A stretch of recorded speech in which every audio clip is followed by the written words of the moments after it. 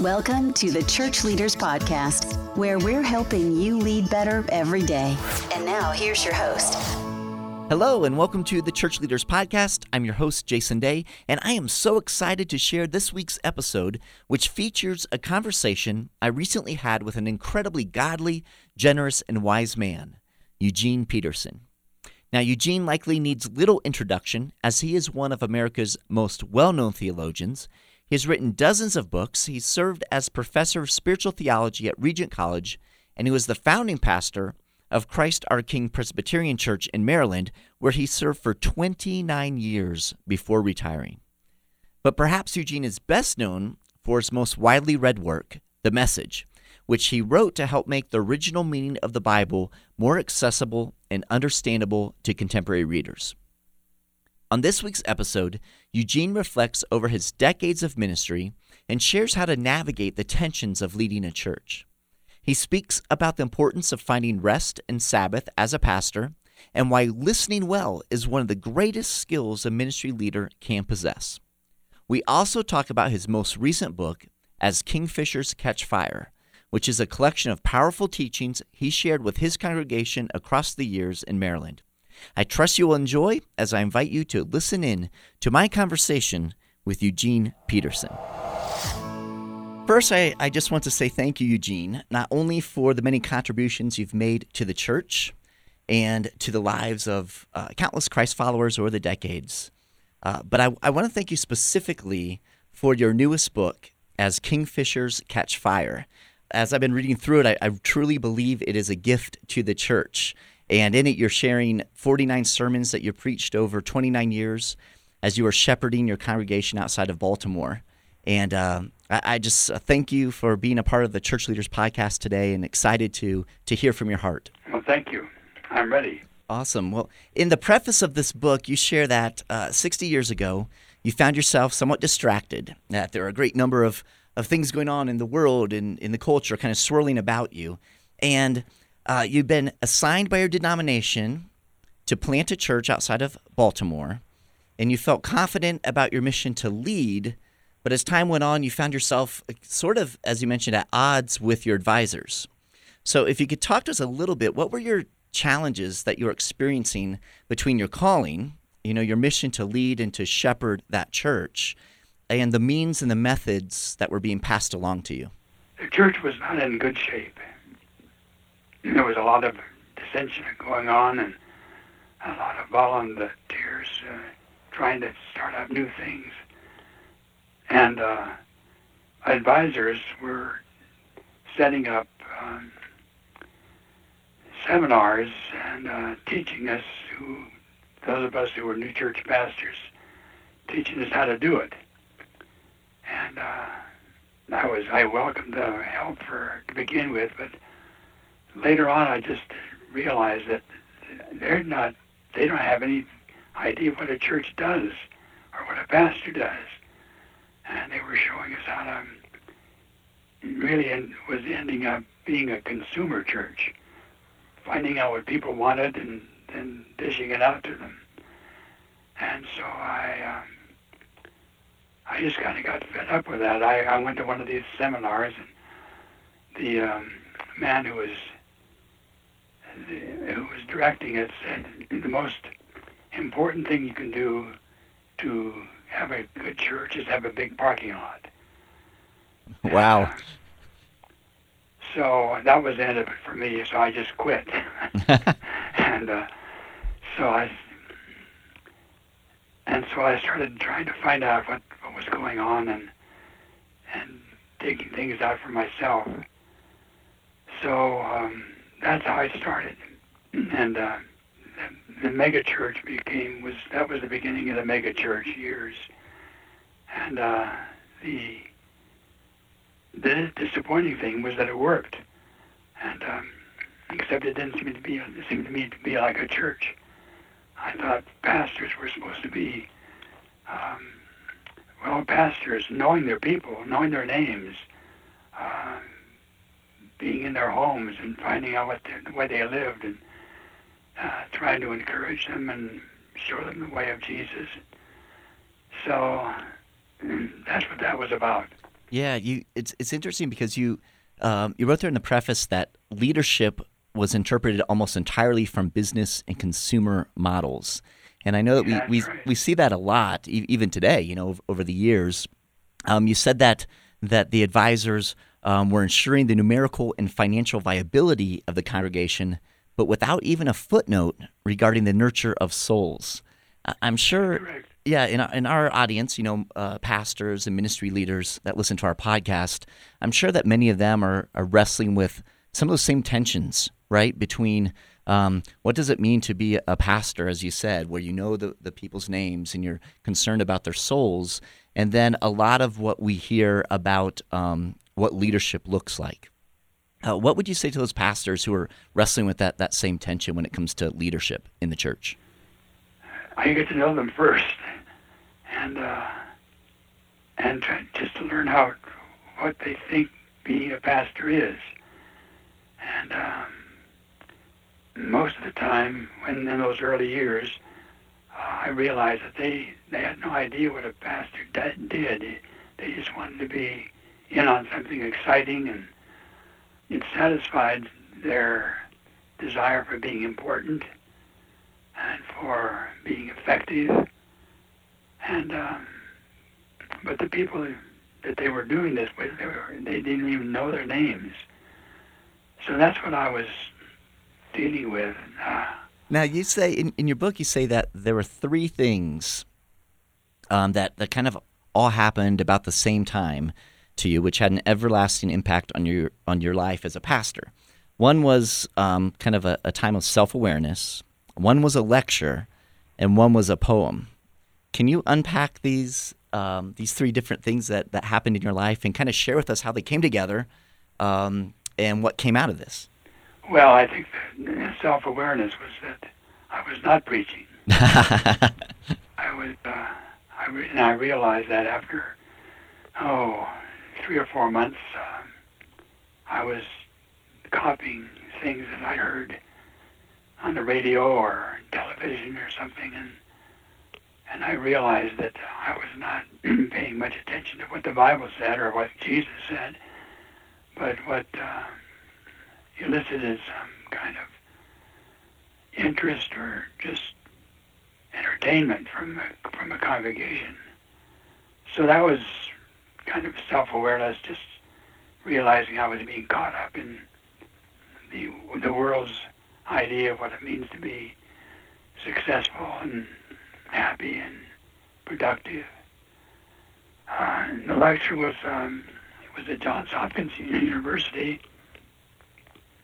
I can't think of the name of the guy right now. He was from Switzerland, and he was a doctor, but he had given up his practice as a doctor and just started inviting people.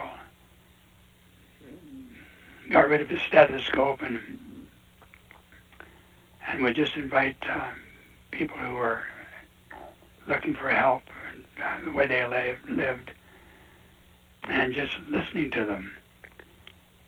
And I realized that he had given up a lucrative practice for something that meant something to both him and the people he was talking to. And that just cut my fascination with trying to be a consumer pastor. Right. And so my wife was with me, and as we were driving home, I said,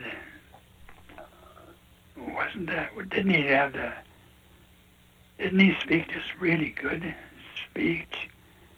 And he was just fascinating. And she said, well, he was speaking in French. And she said, and Eugene, you don't even know 3 words in French. But he had an interpreter with him, and she was kind of stood in the background just to 4 or 5 feet away from him and was very unobtrusive. But she interpreted everything he said into English. And I realized that something was more human. I mean, he was both the interpreter and his own voice went together.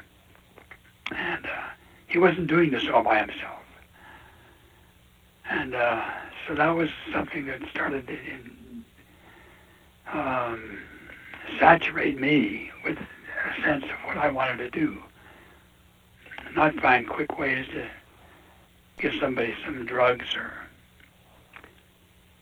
antibiotics, but to find out what they were like first and take his time doing it.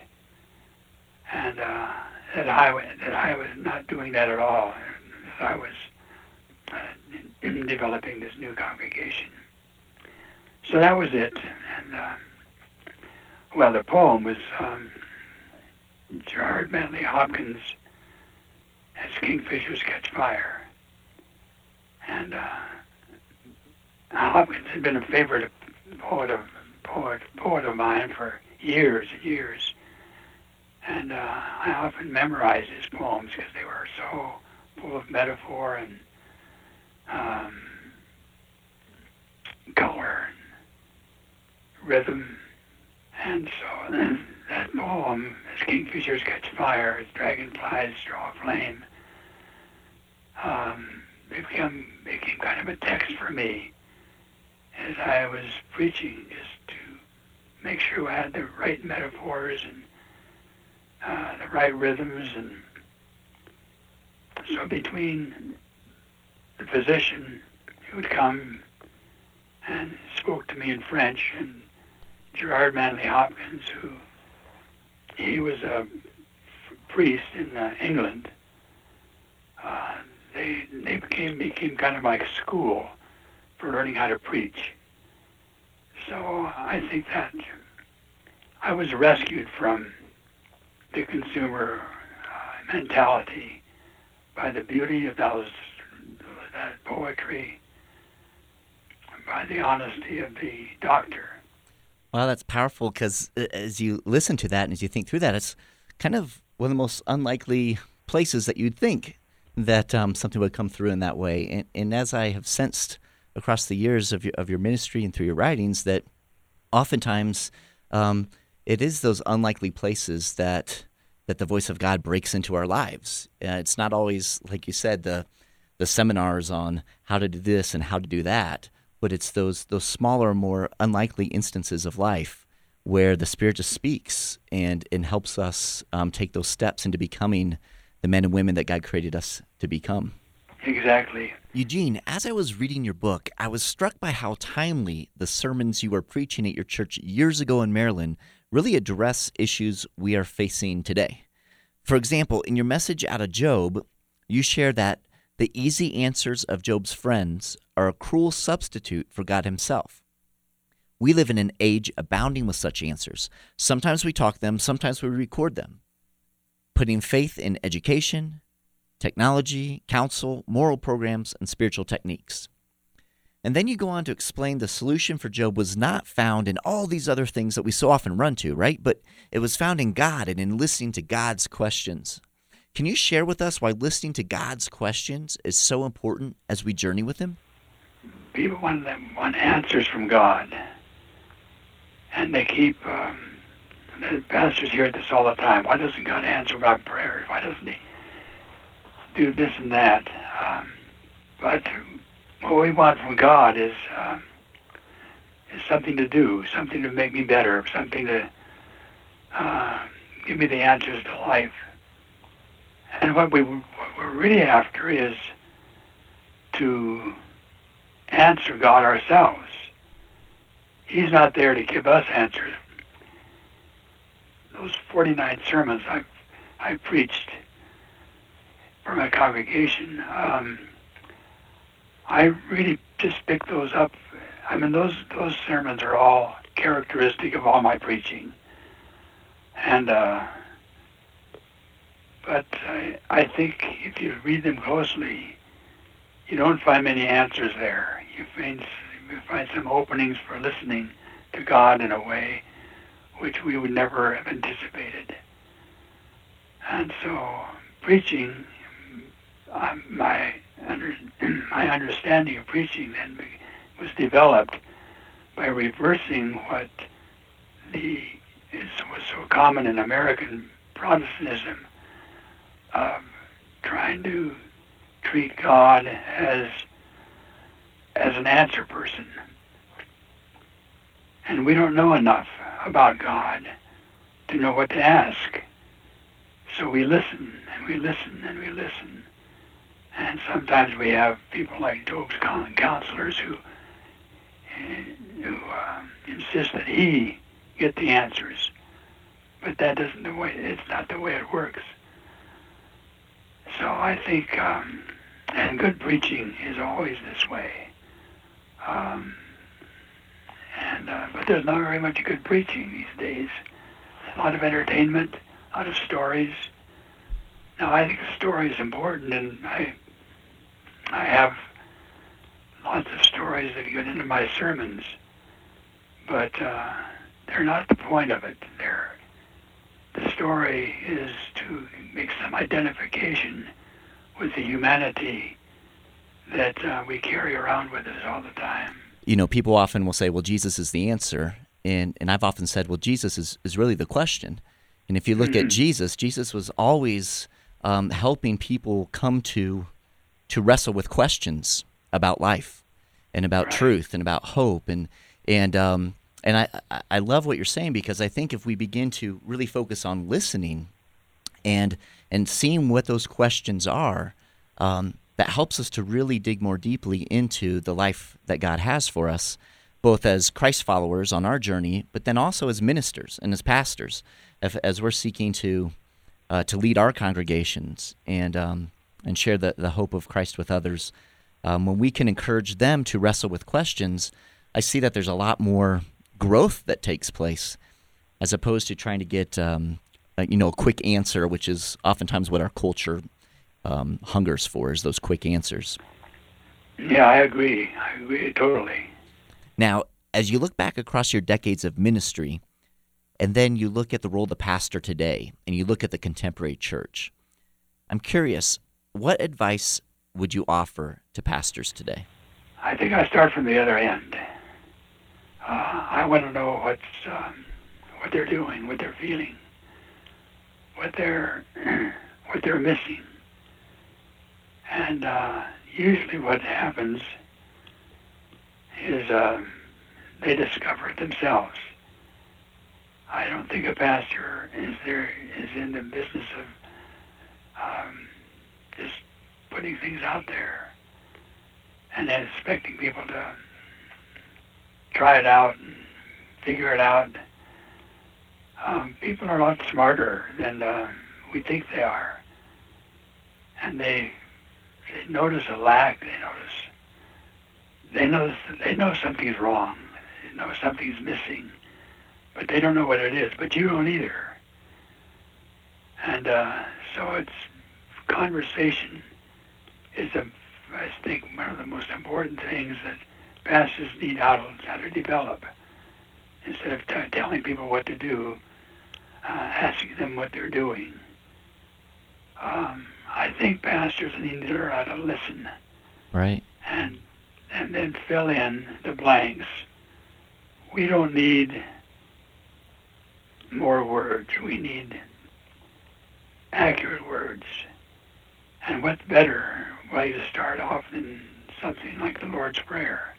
I often, with my parishioners, would invite them to memorize Psalms, and then just when you're driving along or having a meal with somebody, or those Psalms, the Psalms are all prayers, but they don't always look like prayers.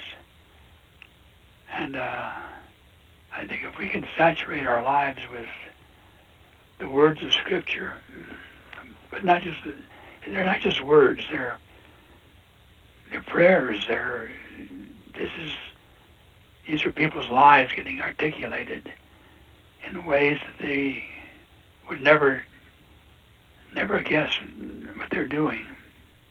So as you're speaking there to pastors and ministers, you're talking about, that conversations are key. Knowing the people that God has entrusted to you is important.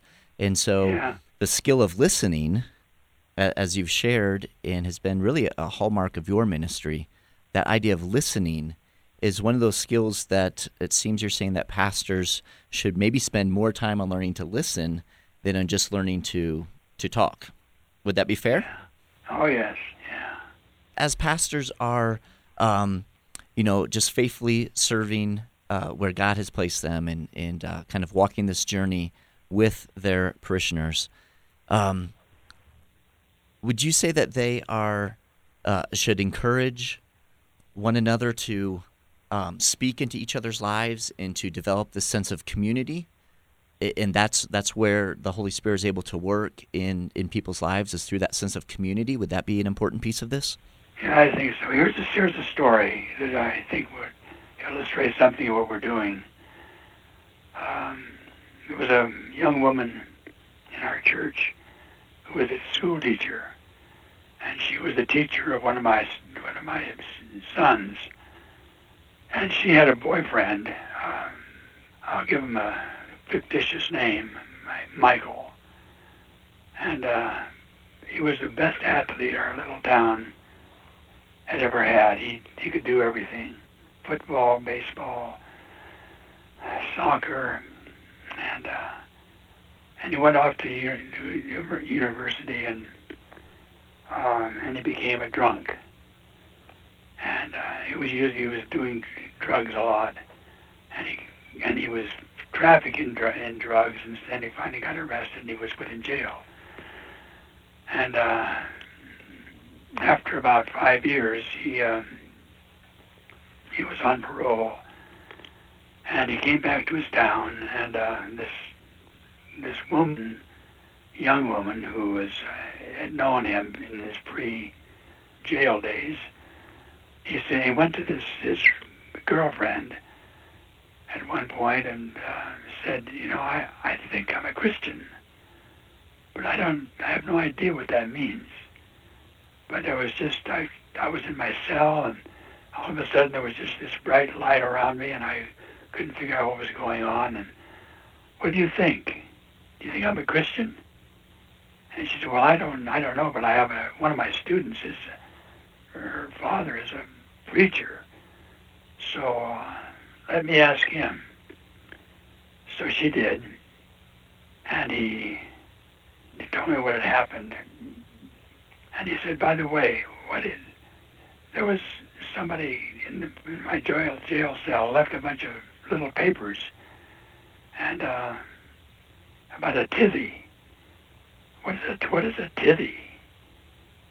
And I said, well, it's money that you give to the church, to Jesus, and it helps other people get healed and food on their tables and things like that. And she said, well, why don't you come and talk to my pastor? So she did. He came and we talked, and I told her what a tithe was. I already did that, I guess. And so I said, well, why don't we just have lunch every couple of weeks, and we'll just keep talking about this. And we did, and we just talked about his life and what was going on. And one day he said to me, don't people pray before they eat? And I said, well, yeah, many people do. Why aren't we praying? And I said, well, Michael, I know you're new at this whole thing. I just want to embarrass you in public. Well, I'm going to pray. So he prayed, and we were having soup for lunch. And the waitress saw him with his head down over his soup. And she came back. He said, is the soup cold? Is something wrong with the soup? And without opening his eyes, he just turned his face up towards her and said, we're praying. And so that's how he started praying. But it took 4 or 5 months before that happened. And I'm not sure if I'd have started him out with a tithy and a prayer that it would have helped. Right. But then he started going to AA, and it wasn't long, and then he was exempted from his weekends in the jail, and within 6 months, he had brought half the county into my church. Wow. It was, he was a very gregarious guy. People loved him. He was funny, skilled, but he was under the grip of this heroin and other thing, or had been. So there was a woman who came to my church during that time, and she told me that she was in AA. I said, well, I think you'd feel perfectly at home here. I mean, I have half a congregation is in AA. And she said, well, I know, I'd noticed that. So it's just, surely he built, he developed a congregation that I could never have done by myself. Wow. I think pastors need to be more modest in what they're doing. I had a group of pastors that I gathered in our little town, and we'd meet every Tuesday for lunch, and we'd just bring in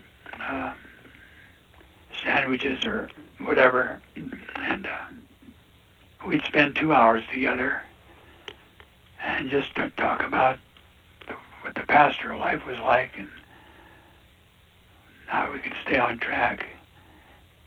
There were about 14 of us. And we took scripture lessons and read them and talked about them and tore them apart and whatever.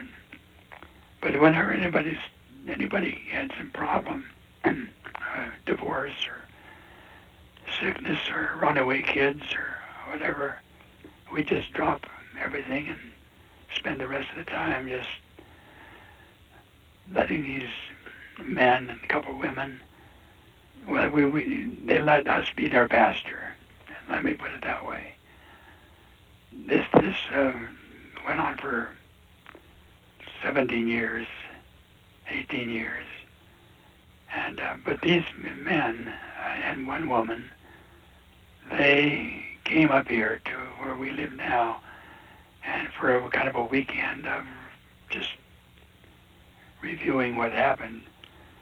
And one of them said, there's a story in Thomas Mann about the woodsman, and sometimes the blade would break off, and sometimes the handle would break off, but it was always the same shovel. And this woman, it was a woman who said, that's what our company of pastors is. It's always the same axe. Sometimes it's the handle, sometimes it's the blade, but it's always the same axe. And I thought that was quite wonderful.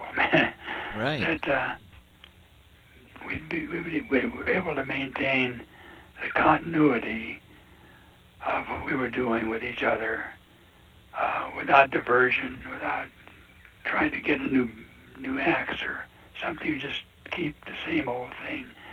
So anyway, I think pastors, if they knew what it meant, would do a lot better job instead of just trying to raise a crowd of people, or get some special speaker who knows how to tell stories, and then they go off and tell the same stories as somebody else. But I guess becoming a pastor, I realized how difficult it is to be a pastor because it's a lonely business. Except when you have a fellowship of pastors like I had organized, it's not lonely anymore. And we're not trying to impress each other. We're letting each other get into our own skin. And Yeah, it's a beautiful image to think of. You know, as you were talking there, we see lots of pastors. You know, they fall. They have moral failings, and they get into trouble. They make poor decisions. You know, some very very harmful decisions at times. Do you think that's comes from oftentimes from them isolating themselves rather than having some of the community that you were able to enjoy with your colleagues? yeah, I think so. The isolation, but I think it's also ambition. Being a pastor for so many people is competitive, and when you're competitive, you're a lot more interested in winning than in helping. Right. That all seems to come back to a lot of what you talk about is this idea of building relationships, you know, kind of slowing down, building relationships, listening to one another, and being willing to share with one another. And oftentimes it seems like in the world in which we live, you know, things are so fast-paced, and like you said, there's a lot of that ambition, and it's almost like to slow down and to listen, that's a discipline that you have to be intentional about. Yeah, it really is. I think sometimes I'm really encouraged. Sometimes I feel like maybe we're taking a turn for the better and are more complete and develop more humility. One of the things I just have such a hard time of comprehending is why a pastor would want to speak to 5,000 people a week and not know anybody's name. And that just seems almost criminal. No matter how well they speak, if you've got 5,000 people listening to you, it's kind of like going to a football game. There's a lot of action that's going on, and a lot of yelling and swearing and everything else. But you leave that football field, and then you go on and do something else. And you shouldn't be doing that if you're a pastor. Clearly, you're encouraging pastors to have those personal relationships, but we know that oftentimes pastors feel pressure to grow their churches, either from within or outside the church itself. What advice would you give to a pastor who's feeling that type of pressure? Well, my son is a pastor. He's 55. And he started a church, started a new congregation. And he called up the other day. He said he's really a good pastor. He's a good preacher, knows people. But he called up and said, I spent this week just calling on people cold. I just go up and knock on their door and go in and spend some time with them. And then he said, I feel more like a pastor than I've ever felt in my life. And I thought that was quite wonderful, actually, because he wasn't doing anything for them, but they were doing something for him, which ended up being the same thing. Mm-hmm. It doesn't mean he's not a good preacher, doesn't do well in the pulpit, but it's entering into a world has community to it.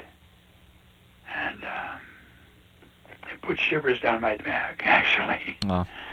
I think I can give him a stack of books to read first. There's some great books on being a pastor, but they're all a couple hundred years old.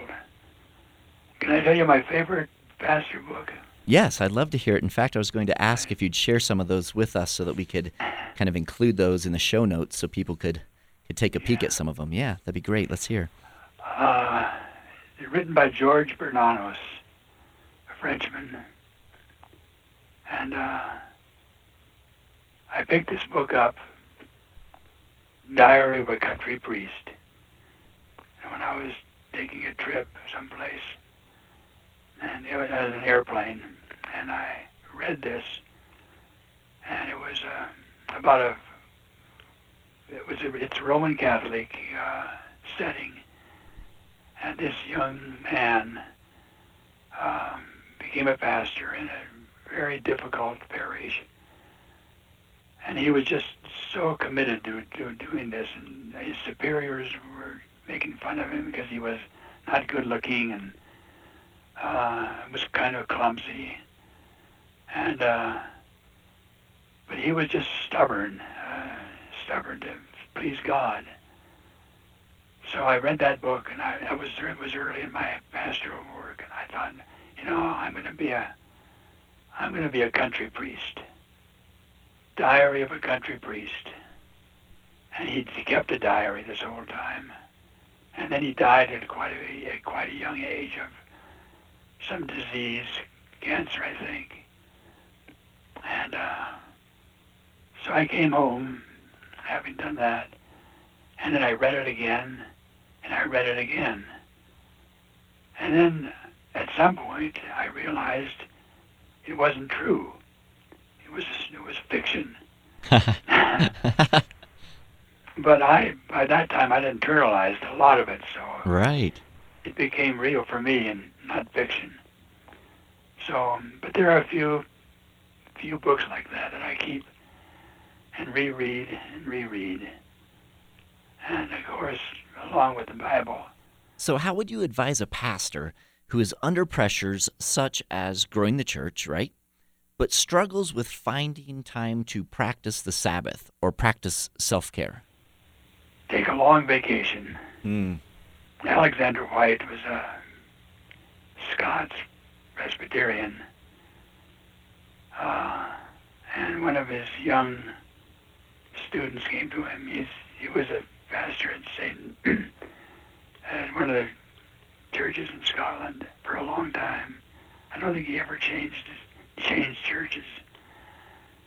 And one of his young seminarians came to him one day, and he said, "Dr. White, what do you do to be a really good pastor?" And he said, "Relieve yourself as often as possible and take a long vacation." Wow. But that, there's a humor there, but there's a truth in it too. Right. That you're not doing something that's spectacular. You're kind of content to be in the ordinary. Right. I think one of the key things in my own life was my wife and I went to, I can't think of his name right now, but anyway, he was a Quaker pastor, and he urged us to take one day as a Sabbath. So when we came, it was a 3-day retreat, and we came back and we decided we'd take a Monday Sabbath. Jan and I did. And we agreed that we would start it out. We were in Maryland at the time, and there are wonderful trails and rivers and streams, and so there was no lack of place to go and be quiet. And we would read a psalm, drive to this whatever our destination was, and read a psalm, and then agree to not speak until lunchtime. So we did that. We did that for years and years and years. And Jan would pray before we started out after our psalm, and we were fascinated with birds and animals, and carried 3 or 4 books with us that helped us identify them. And then when it was time for lunch, we'd find a tree, a fallen tree, or a big rock, and eat our sandwiches, and then we'd talk the rest of the day as we went back home. But sometimes Jen would say, "I don't want to talk anymore. I've got too much going on here." Oh. And we did that for a long, long time until our children were grown, and then we still take long walks. We aren't always as quiet as we used to be. What a beautiful, the spiritual practice, and that goes again into the idea of that rhythm. Well, and it's not easy to do, because the culture defines you in terms of your activity, how many souls you bring to God. You've got to, I think you have to, that's why it's important, for me anyway, to have some mentors in the cemeteries, people who did it right before there were crowds of people to become important in. So yeah, I think we all have a lot to learn, but we don't have to learn it from books or from other people, but we can just pay attention to the birds of the air and the fish of the sea, and learn to appreciate what's going on in this marvelous creation we have. So anyway, we're together on this, I think. Yes, definitely. There's something to be said about the idea of presence, right? Mm-hmm. Just right. being present, and whether it's on a long walk, as you're looking at God's creation and allowing God to speak into your life, or whether it's just being present as a pastor with someone who's going through a difficult time. I think that goes back to what we were saying earlier about not always having to have the answer, but just that idea of presence and what that means. It's beautiful, beautiful, brother. I thank you so much for taking time out of your afternoon to spend with me today. It's been a blessing to hear your heart, and just to be able to spend a little time and gain a little from your wisdom. And I definitely believe that our listeners will enjoy this conversation that we've been able to have, and will enjoy the sermons that you shared through your new book, As Kingfishers Catch Fire. So thank you for letting us have a look into your 29 years of pastoring there at that congregation, and how you're speaking into their lives as God was speaking into your life. Certainly appreciate that. Thank you for your generosity. And thank you to our listeners for joining us on today's episode. We certainly hope you enjoyed the podcast. And if you are indeed finding value from the Church Leaders Podcast, we'd appreciate you taking just a few moments to jump over onto iTunes and to leave us a review. Your positive reviews and ratings help other church leaders find our podcast so they can benefit as well. We thank you so much in advance. And until next time, this is Jason Day, encouraging you to love well and lead well. You've been listening to the Church Leaders Podcast. For articles, videos, and free resources that will help you lead better every day, visit our website, churchleaders.com. Thanks for listening.